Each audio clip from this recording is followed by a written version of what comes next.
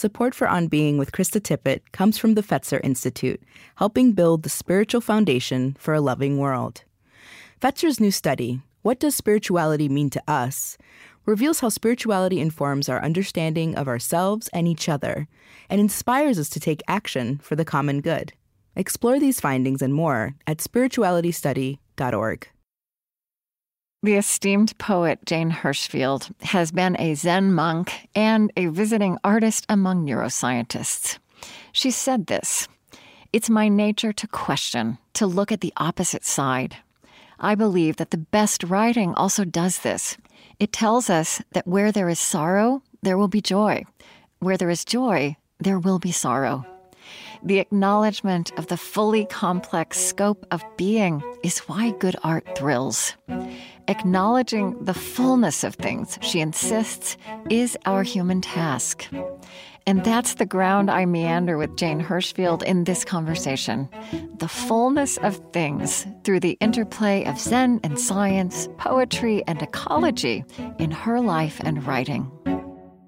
I have been given this existence, these years on this earth, to accept what has come into my lifetime. Wars, loves, trucks, betrayals, kindness. I must take them. I must find a way to live in this world. You can't refuse it. And along with the difficult is the radiant, the beautiful, the intimacy with which each one of us enters the life of all of us and figures out, what is our conversation? What is my responsibility? What must be suffered? What can be changed? How can I meet this in a way which both lets me open my eyes the next day and also perhaps, if I'm lucky, can be of service?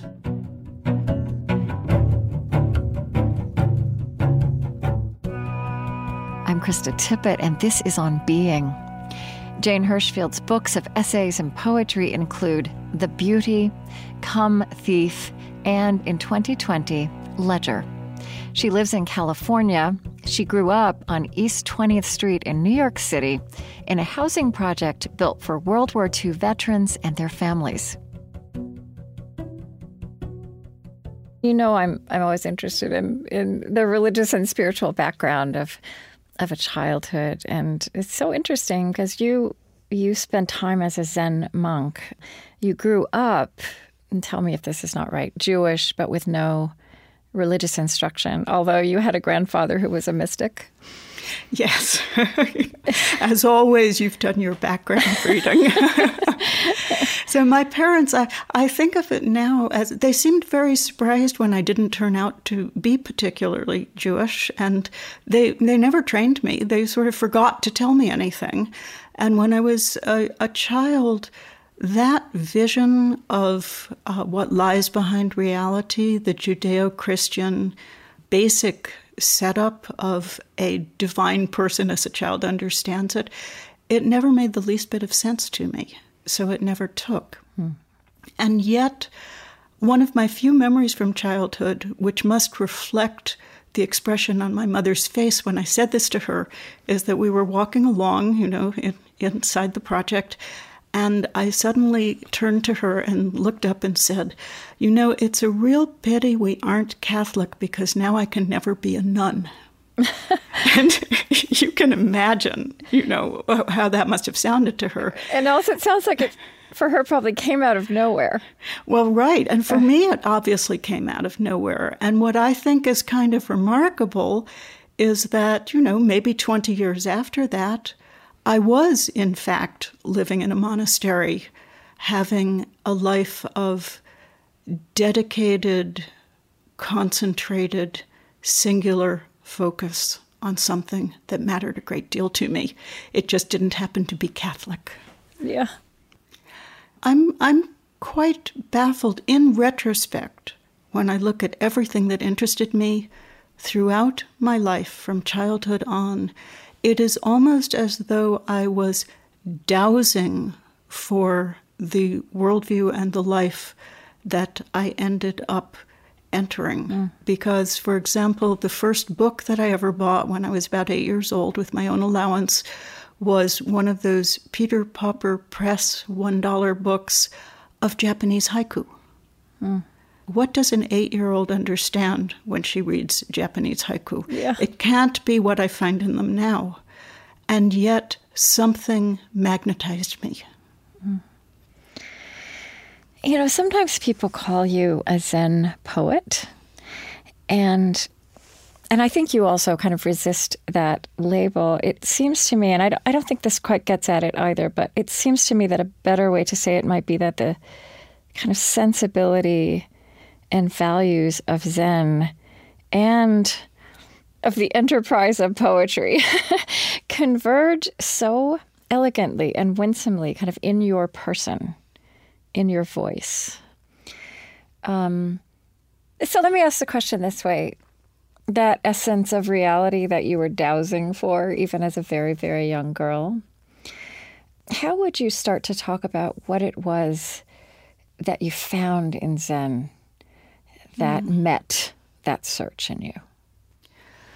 I think what I was looking for was an unmediated intimacy with things as they actually are, and perhaps an accurate understanding of what is the place of this self that we all walk around inside of and know the world through. It is indispensable and radiant and opulent and comic.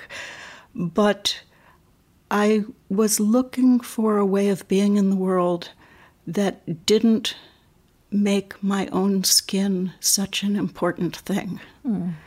I wanted to know the world. I wanted to be permeable.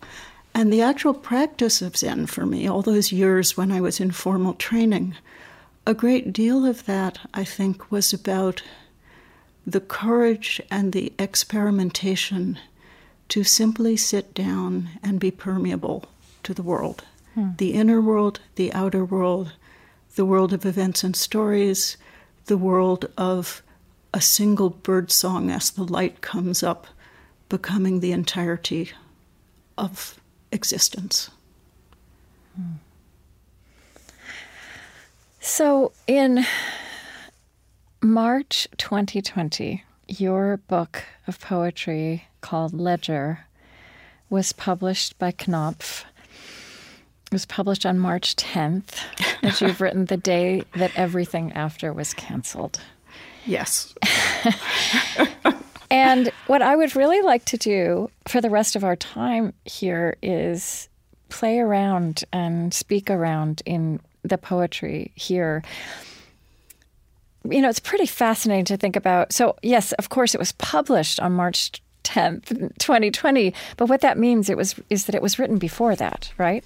Yes. And yet emerged with a moment that is going to be with us for the rest of our lifetimes and speaks to this world we've entered, this world we're in. And, you know, somewhere you wrote, you were pondering what a poem can probe. And these were two questions you named. And I just feel like there are two questions so alive. They're so alive in me. They're so alive in our world. How can we navigate? And also, how can we open our eyes to the next day? And I would love to just start by two very distinct ways into that, two kind of different directional entryways into that. But I actually want to start by asking you to read the second poem in the book, not the first. And we're going to read the second and then the first. But Okay. But the bowl. Yes. To me, this feels so.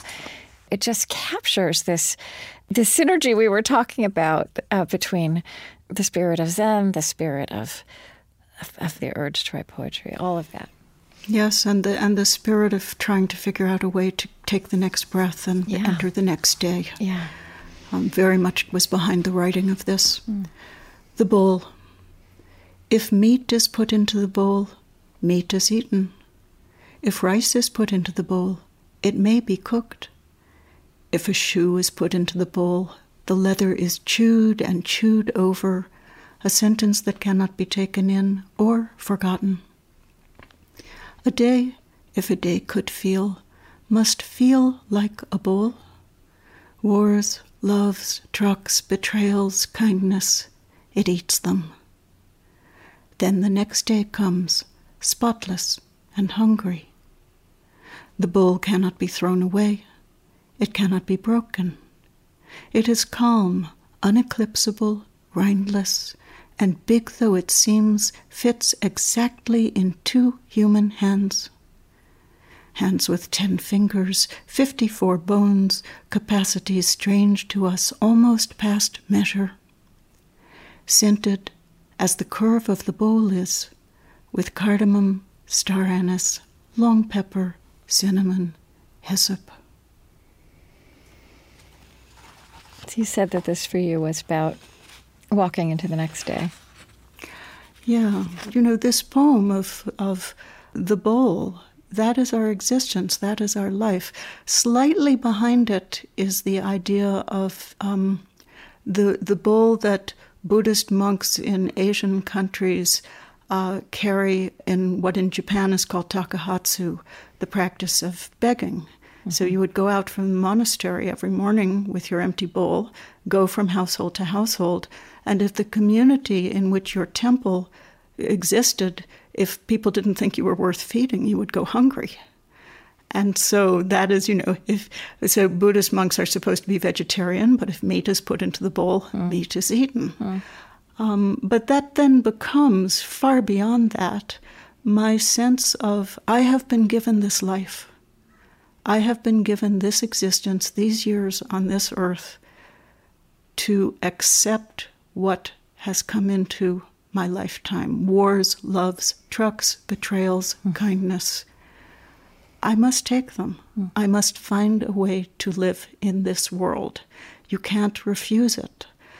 And along with the difficult is the radiant, the beautiful, the scent of the herbs. Right. The cardamom, star anise, long pepper, cinnamon, hyssop that cover all of the spices of the globe. And our hands, our 54 bones, our 10 fingers, the intimacy with which each one of us enters the life of all of us and takes what comes to our own door and figures out, what is our conversation? What is my responsibility? What must be suffered? What can be changed? What can I know? How can I meet this in a way which both lets me open my eyes the next day and also perhaps, if I'm lucky, can be of service to a changed future? Which is a perfect way into, as you say, the poem that is the prologue of the book, Let Them Not Say. And I wonder if you would allow me to read this one, and I'd like to ask you to read it at the end. Thank you. I'd love that. I'd love to hear it on your voice. It almost feels liturgical to me. It feels like a confession that I also want to make, that you put into words.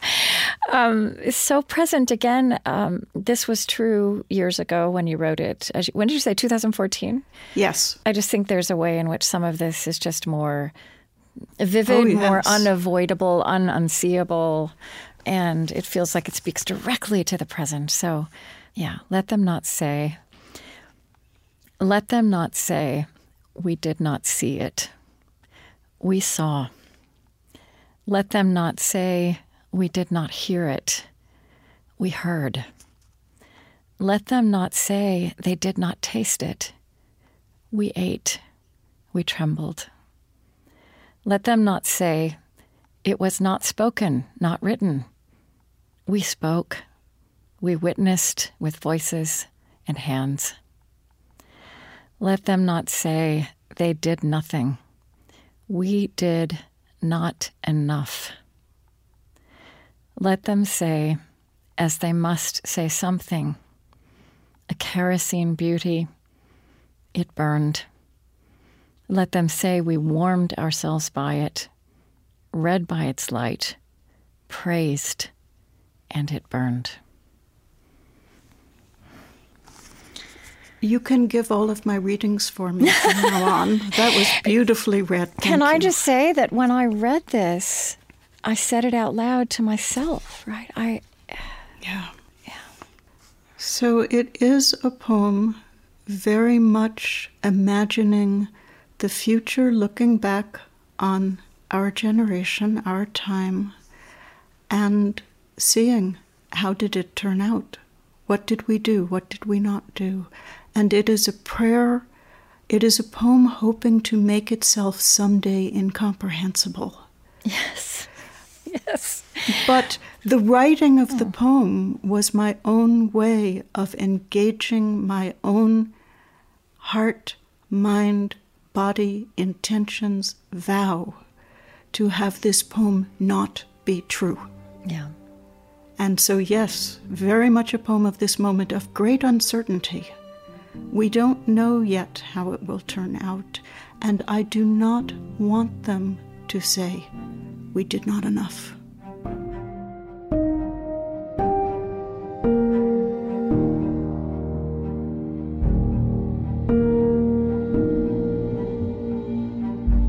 I'm Krista Tippett, and this is On Being, today with the poet Jane Hirshfield.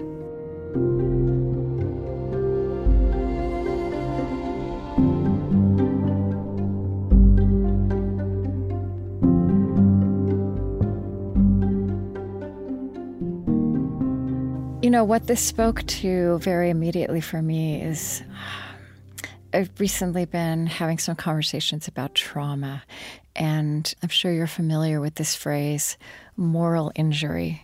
Yes. That comes from, it emerged, I believe, it's originally used out of a situation of war, this deep, deep distress that can be caused when human beings witness or participate in something that profoundly goes against their own beliefs and values. And I have been pondering that and feeling like to be alive now, to be a person with the kind of safety and comfort I have, even in a time which I would describe as very hard and unpleasant and frightening, but to be alive now, to be an American now, is to be in a constant state of moral injury in terms of what is happening to the natural world, the distorted relationship we've had to it, which is now coming full circle.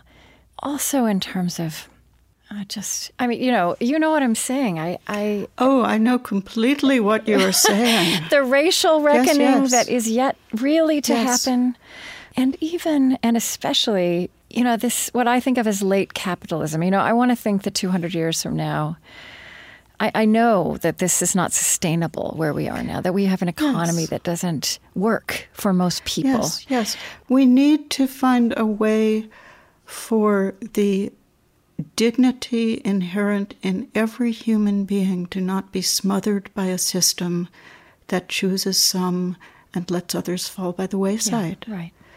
And, you know, this poem became, for me, it changed my life to have written it. Mm-hmm.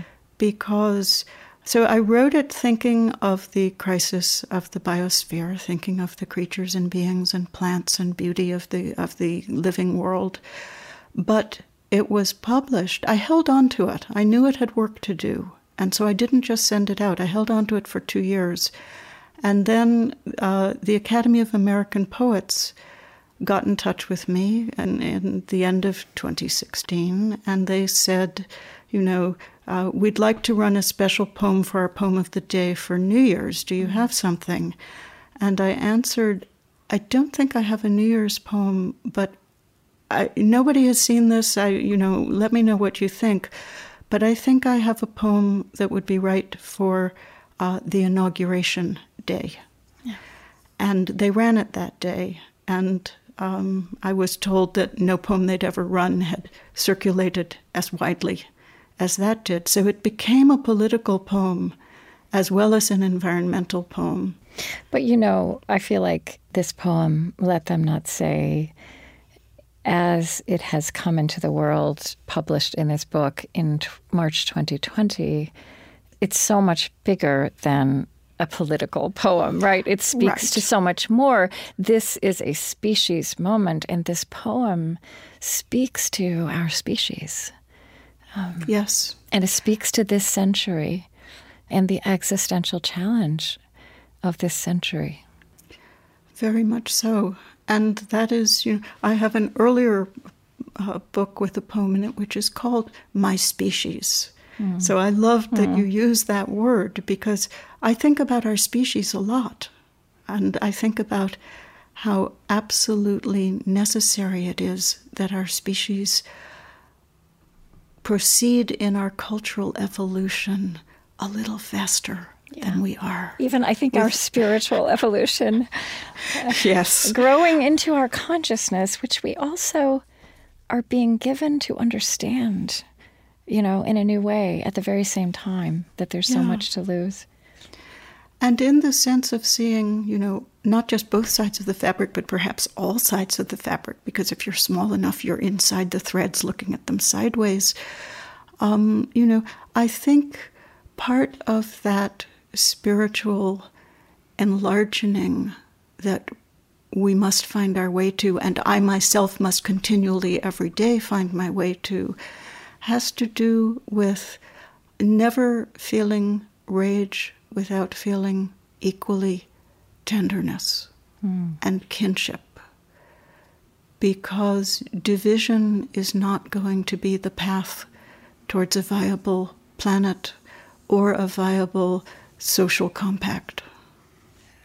That is also such a theme that runs all the way through your poems. I'm just looking, there's this poem, Some Questions, page 23. Would you read that one? Sure. Some questions. Who first asked it? The sand or the footprint? The remembering or the forgetting? A house, a door, an hour. Which is frame? Which picture? Where found old grief joy, your salvage yard windows and shutters, your emergency, your emergence? Me, you, us, them? What molecule, cell, creature came first to feel it? Was it painful? How came separation to chisel, to cherish, to chafe? Hammock of burning carbon life wove from, hammock life slept in, unraveling. Did you find us useful, interesting, comic? Will you miss them, the cruelty and hunger, the manatees and spoonbills, awes inexplicable, swaying? Me, you, us, them. What molecule, cell, creature came first to feel it? Was it painful? Yeah. How came separation to chisel, to cherish, to chafe? Yeah. And I think if we enter the world with this sense of inseparable kinship, it gives us a little more tenderness towards our own failures, our failures of separation, our failures of chiseling against one another when we could be cherishing one another. We are a species capable of so many different ways of perceiving our connection and interdependence, and also of perceiving our own transience, because we are transient. Time will continue.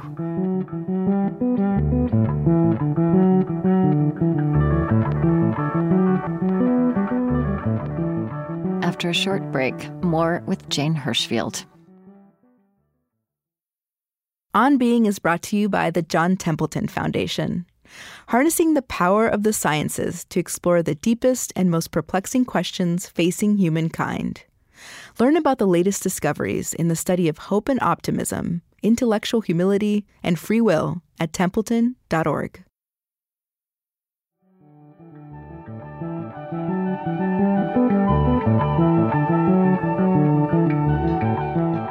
I'm Krista Tippett, and this is On Being. Today, exploring the fullness of things by way of the poet Jane Hirshfield's intersecting passions for Zen and poetry, the natural world, and science.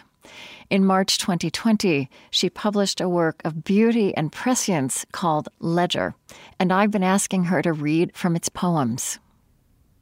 There's also the poem Cataclysm. There's something you've said is that good poems water hope, that they hold the knowledge of our shared fate. Shared fate is a very important phrase for me. I've been thinking about it since I was 17. What was it when you were 17 that made you start thinking about that?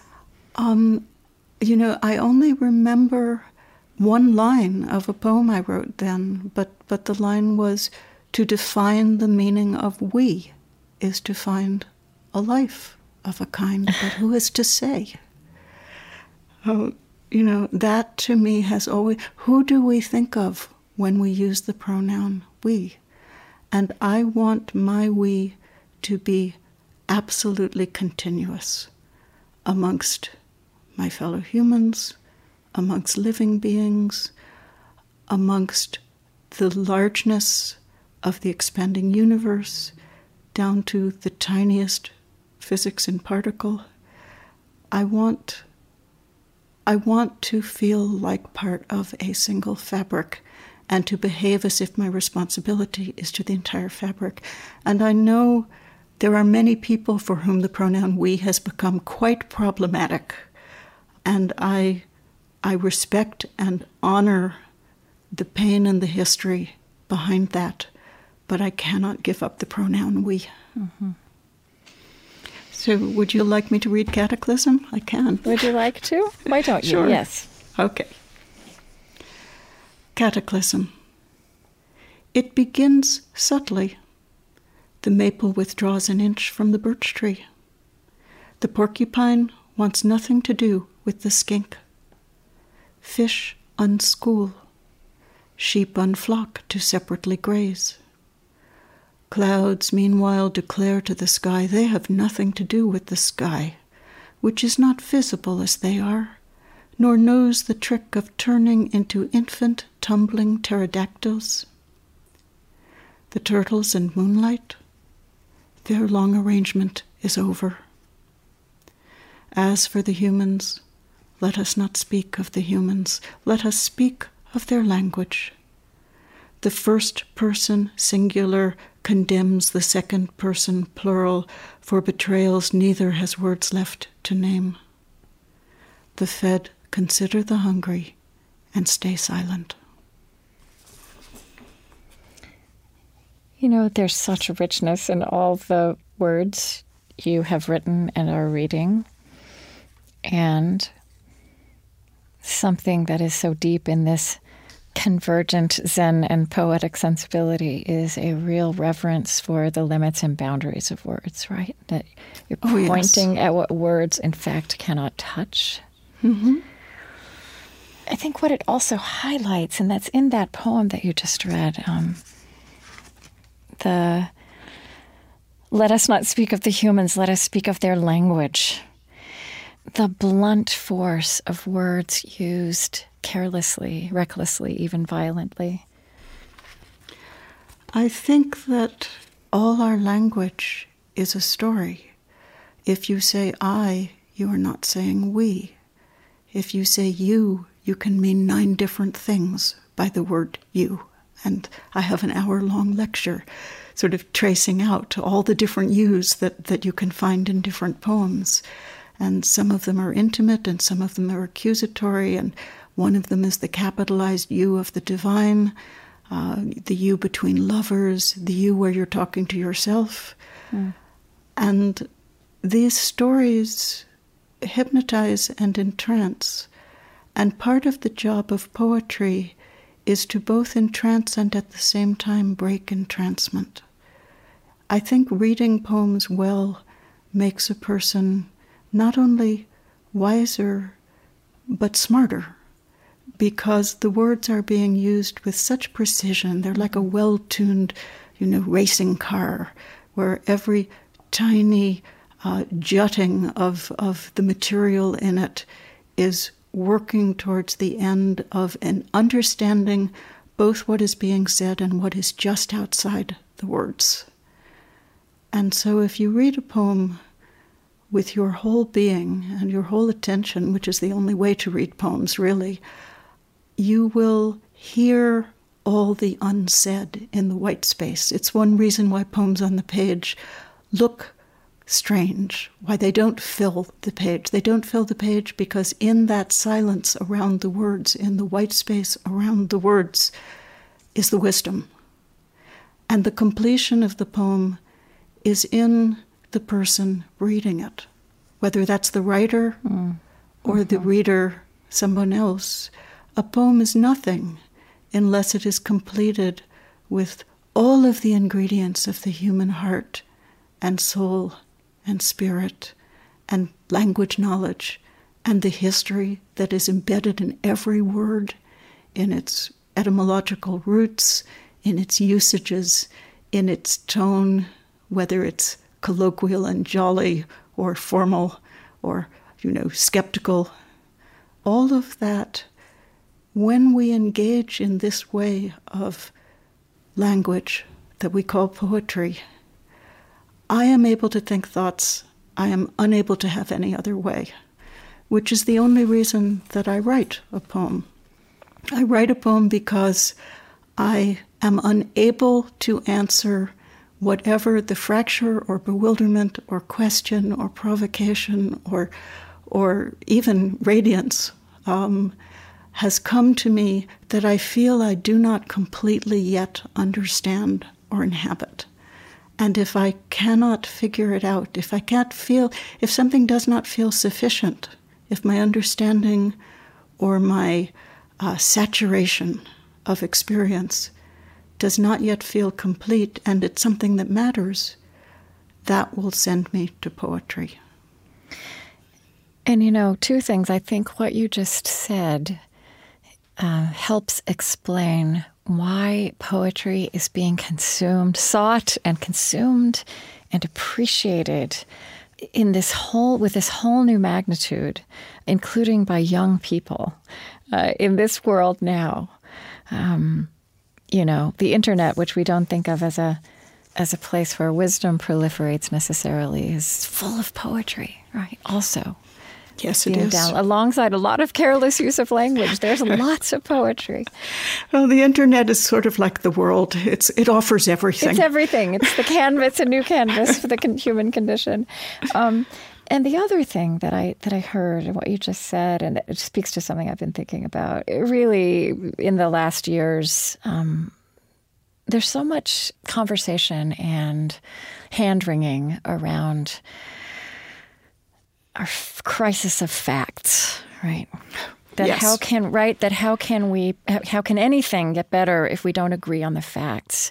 Which to me points at, in fact, that we've had a truth crisis that's been building because we thought we could depend on facts to be the same thing as truth. And what you just described, which is that truth is not just about the thing that's said or the words that are used or the facts that are deployed. It is about how those things land in bodies.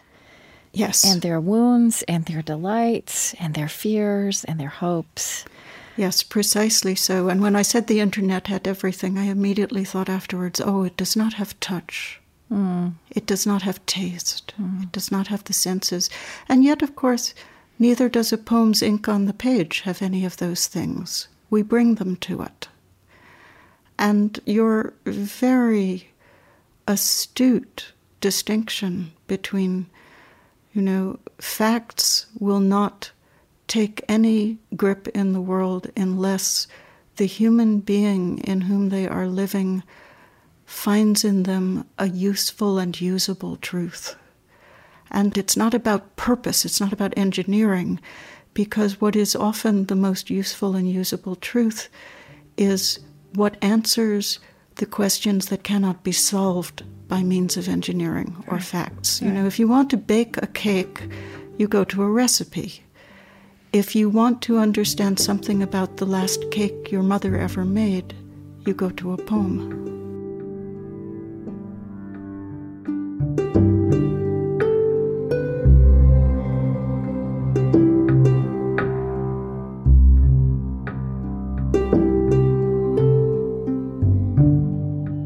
I'm Krista Tippett, and this is On Being.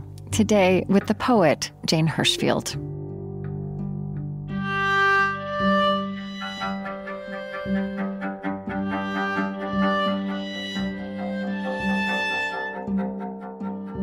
You have this video on TED about the art of the metaphor, which is so delightful. Thank you. And I guess it's been passed around a lot. It's gone around the world. And, there's something you say in there, which is that you kind of describe a metaphor talking in a way that conjures up a scene, a new way to talk about one thing by describing something else. But you make the point. I remember Elizabeth Alexander saying this to me years and years ago in one of the first poetry conversations I had. She said, and you say, a poem is not literally true.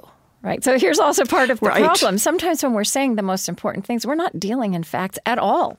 And that's partly the point. It's not about literal truth. But you said it gets under our skin by ghosting right past the logical mind, which gets us into a lot of trouble. By thinking that facts alone can convey truth, for example. And you said metaphors like handles on the door of what we can know and what we can imagine. Yes. So there's an example poem in there which I love.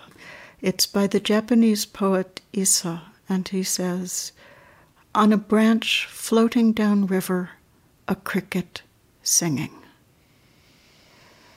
And that is both, I think, a portrait of something probably actually seen, but it is also a portrait of our entire existence.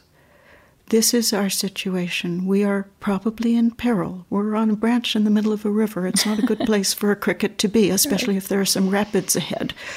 And yet, what does the cricket do? It sings, because that is its nature, because that is what it has to offer, because it delights in this moment, in the sun, because it is on a branch and not yet drowned.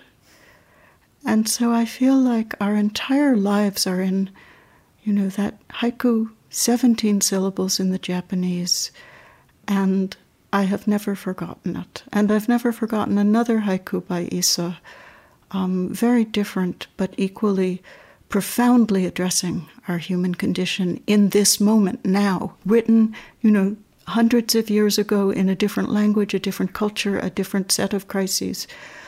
He says, "In this world, we walk on the roof of hell, gathering blossoms."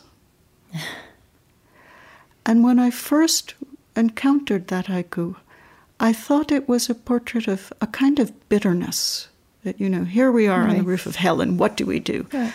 And my feeling about it has completely changed over the years. Because I now feel, every inch of ground on this earth has seen unfathomable suffering. Some of it human, some of it not human, but there is no inch of earth which is not soaked in suffering. But there is also no inch of earth which is not soaked in joy and in beauty and in radiance. I want to ask you about something. I believe this was also something you said in another interview. It spoke to me. So this is kind of a personal question, but you spoke of the sense of exile I have always felt. And I also wonder if that speaks to holding a sense of the fullness of things. Even that image of the cricket, right? That there's a cost to that, or cost is not the right word, but there's a way in which holding that, or just desiring or committing to hold that, it separates you from the world's, from what is so around us, what we're so trained to want, which is to a drive to ease and clarity and convenience. I often think of the emotions as being information. They are needed information. They are our internal weather, but they are also our weather vane. And if you feel a sense of exile, it is telling you that there is something you need to do to find your right home, to find your sense of your own fullness of life. We are creatures who long for beauty. We are creatures who long for connection. We are creatures who long for largeness. You know, every ploy of the cheapest trick advertisement is based on a genuine longing. And of course, the practice of Zen has a very interesting relationship to longing because it both works with it and also holds it a little lightly. Within the worldview of Buddhism, both are true. There is suffering, and it is our job to try to end it.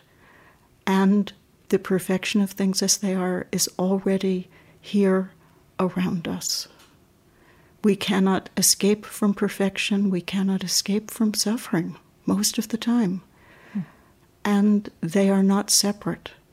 How we feel them is the weather of this moment and the spiritual tenor of who we are at this moment in our lives. But I hope there is no human being who has not had one moment at least when they stood in the world undone by awe and radiance, and the small self vanishes, and you understand the world as immense and yours, and not yours. Right. Let me ask you, I mean, that brings us really full circle back to the notion of the human task being to acknowledge the fullness of things. Yes. Even if in moments and glimpses. As you look at our world now, so I want to kind of ask you this, this hopeful question. I mean, are there ways, where do you look, or maybe even you're just going to tell me about something that happened yesterday for 10 minutes, but are there ways in which you see a capacity that is emergent or that is trustworthy to know that fullness, to acknowledge it despite all the ways we flee it and deny it and shortchange it? Are there ways in which we of now, that this sense of the fullness of things is sneaking up on us? Well, an odd word rose to my mind as you were asking that, which was vulnerability. That the great gate to abundance is simply to feel yourself able to be porous, to be open, to whatever is put in the bowl. That is yours to hold with your 10 fingers and 54 bones. And that is abundance. And I remember some years ago, there was the enormous earthquake in Haiti. Yeah. And I remember watching a news anchor, an American news anchor, speaking about the fear of chaos and looting and cultural breakdown.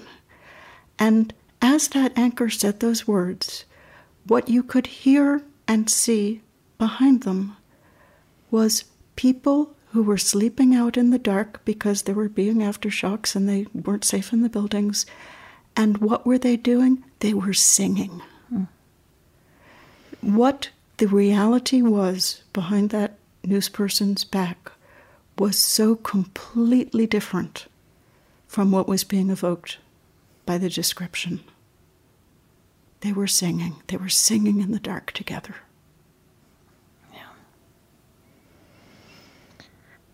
I would like for you to read this time, Let Them Not Say, but I want to ask you if there's anything else you'd like to read as well. Well, can I offer, I don't know if you'll be able to slip this in because it's so out of the flow of the conversation for me to offer it. But there is a one-line poem which I think does speak perhaps to what we were just talking about.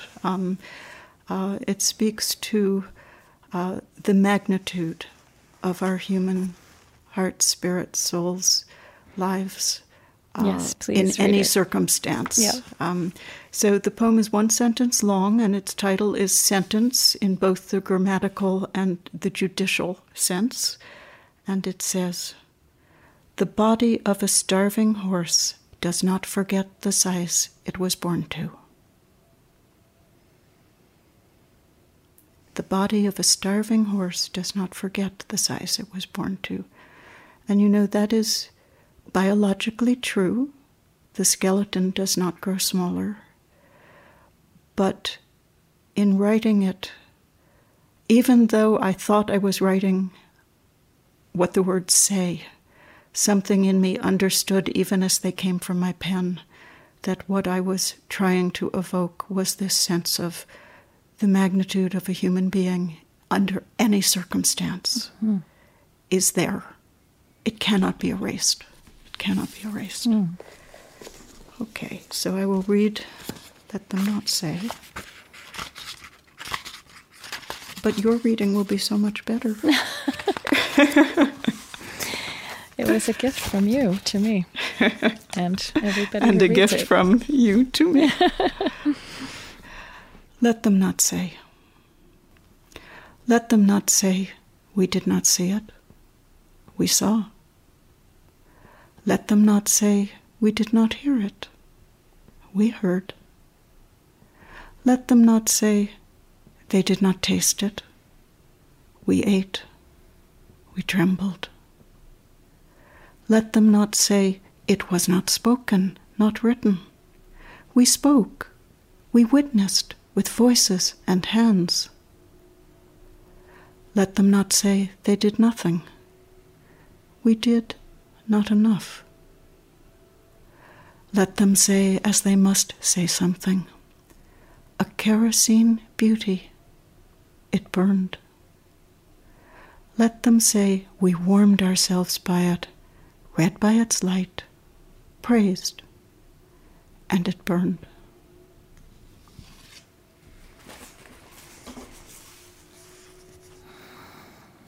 Thank you. Thank you, Krista. I'm so grateful. You know, we could have had this conversation at a friend's house, Yes. or in a park, or in a restaurant, and I would be so happy just to be able to have such a conversation.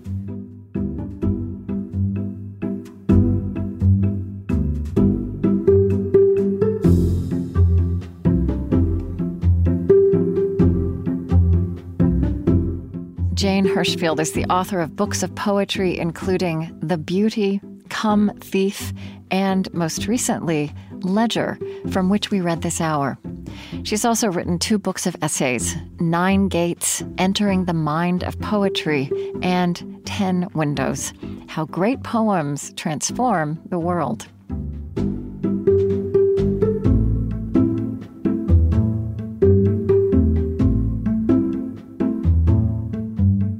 The On Being Project is Chris Hegel, Loren Drummerhausen, Aaron Colasacco, Eddie Gonzalez, Lillian Vo, Lucas Johnson, Suzette Burley, Zach Rose, Colleen Scheck, Julie Seipel, Gretchen Honnold, Jale Akavan, Podrigo Tuma, Ben Cott, Gautam Srikishan, Lily Benowitz, April Adamson, Ashley Herr, Matt Martinez, and Amy Chatelaine. The On Being Project is located on Dakota land. Our lovely theme music is provided and composed by Zoe Keating. And the last voice that you hear singing at the end of our show is Cameron Kinghorn. On Being is an independent, nonprofit production of the On Being Project. It is distributed to public radio stations by WNYC Studios. I created this show at American Public Media. Our funding partners include the Fetzer Institute, helping to build the spiritual foundation for a loving world. Find them at fetzer.org. Calliopeia Foundation, dedicated to reconnecting ecology, culture, and spirituality, supporting organizations organizations and initiatives that uphold a sacred relationship with life on Earth. Learn more at calliopeia.org. The Osprey Foundation, a catalyst for empowered, healthy, and fulfilled lives. The Lilly Endowment, an Indianapolis-based private family foundation dedicated to its founders' interests in religion, community development, and education. And the Ford Foundation, working to strengthen democratic values, reduce poverty and injustice, promote international cooperation, and advance human achievement worldwide. On Being is produced by On Being Studios in Minneapolis, Minnesota.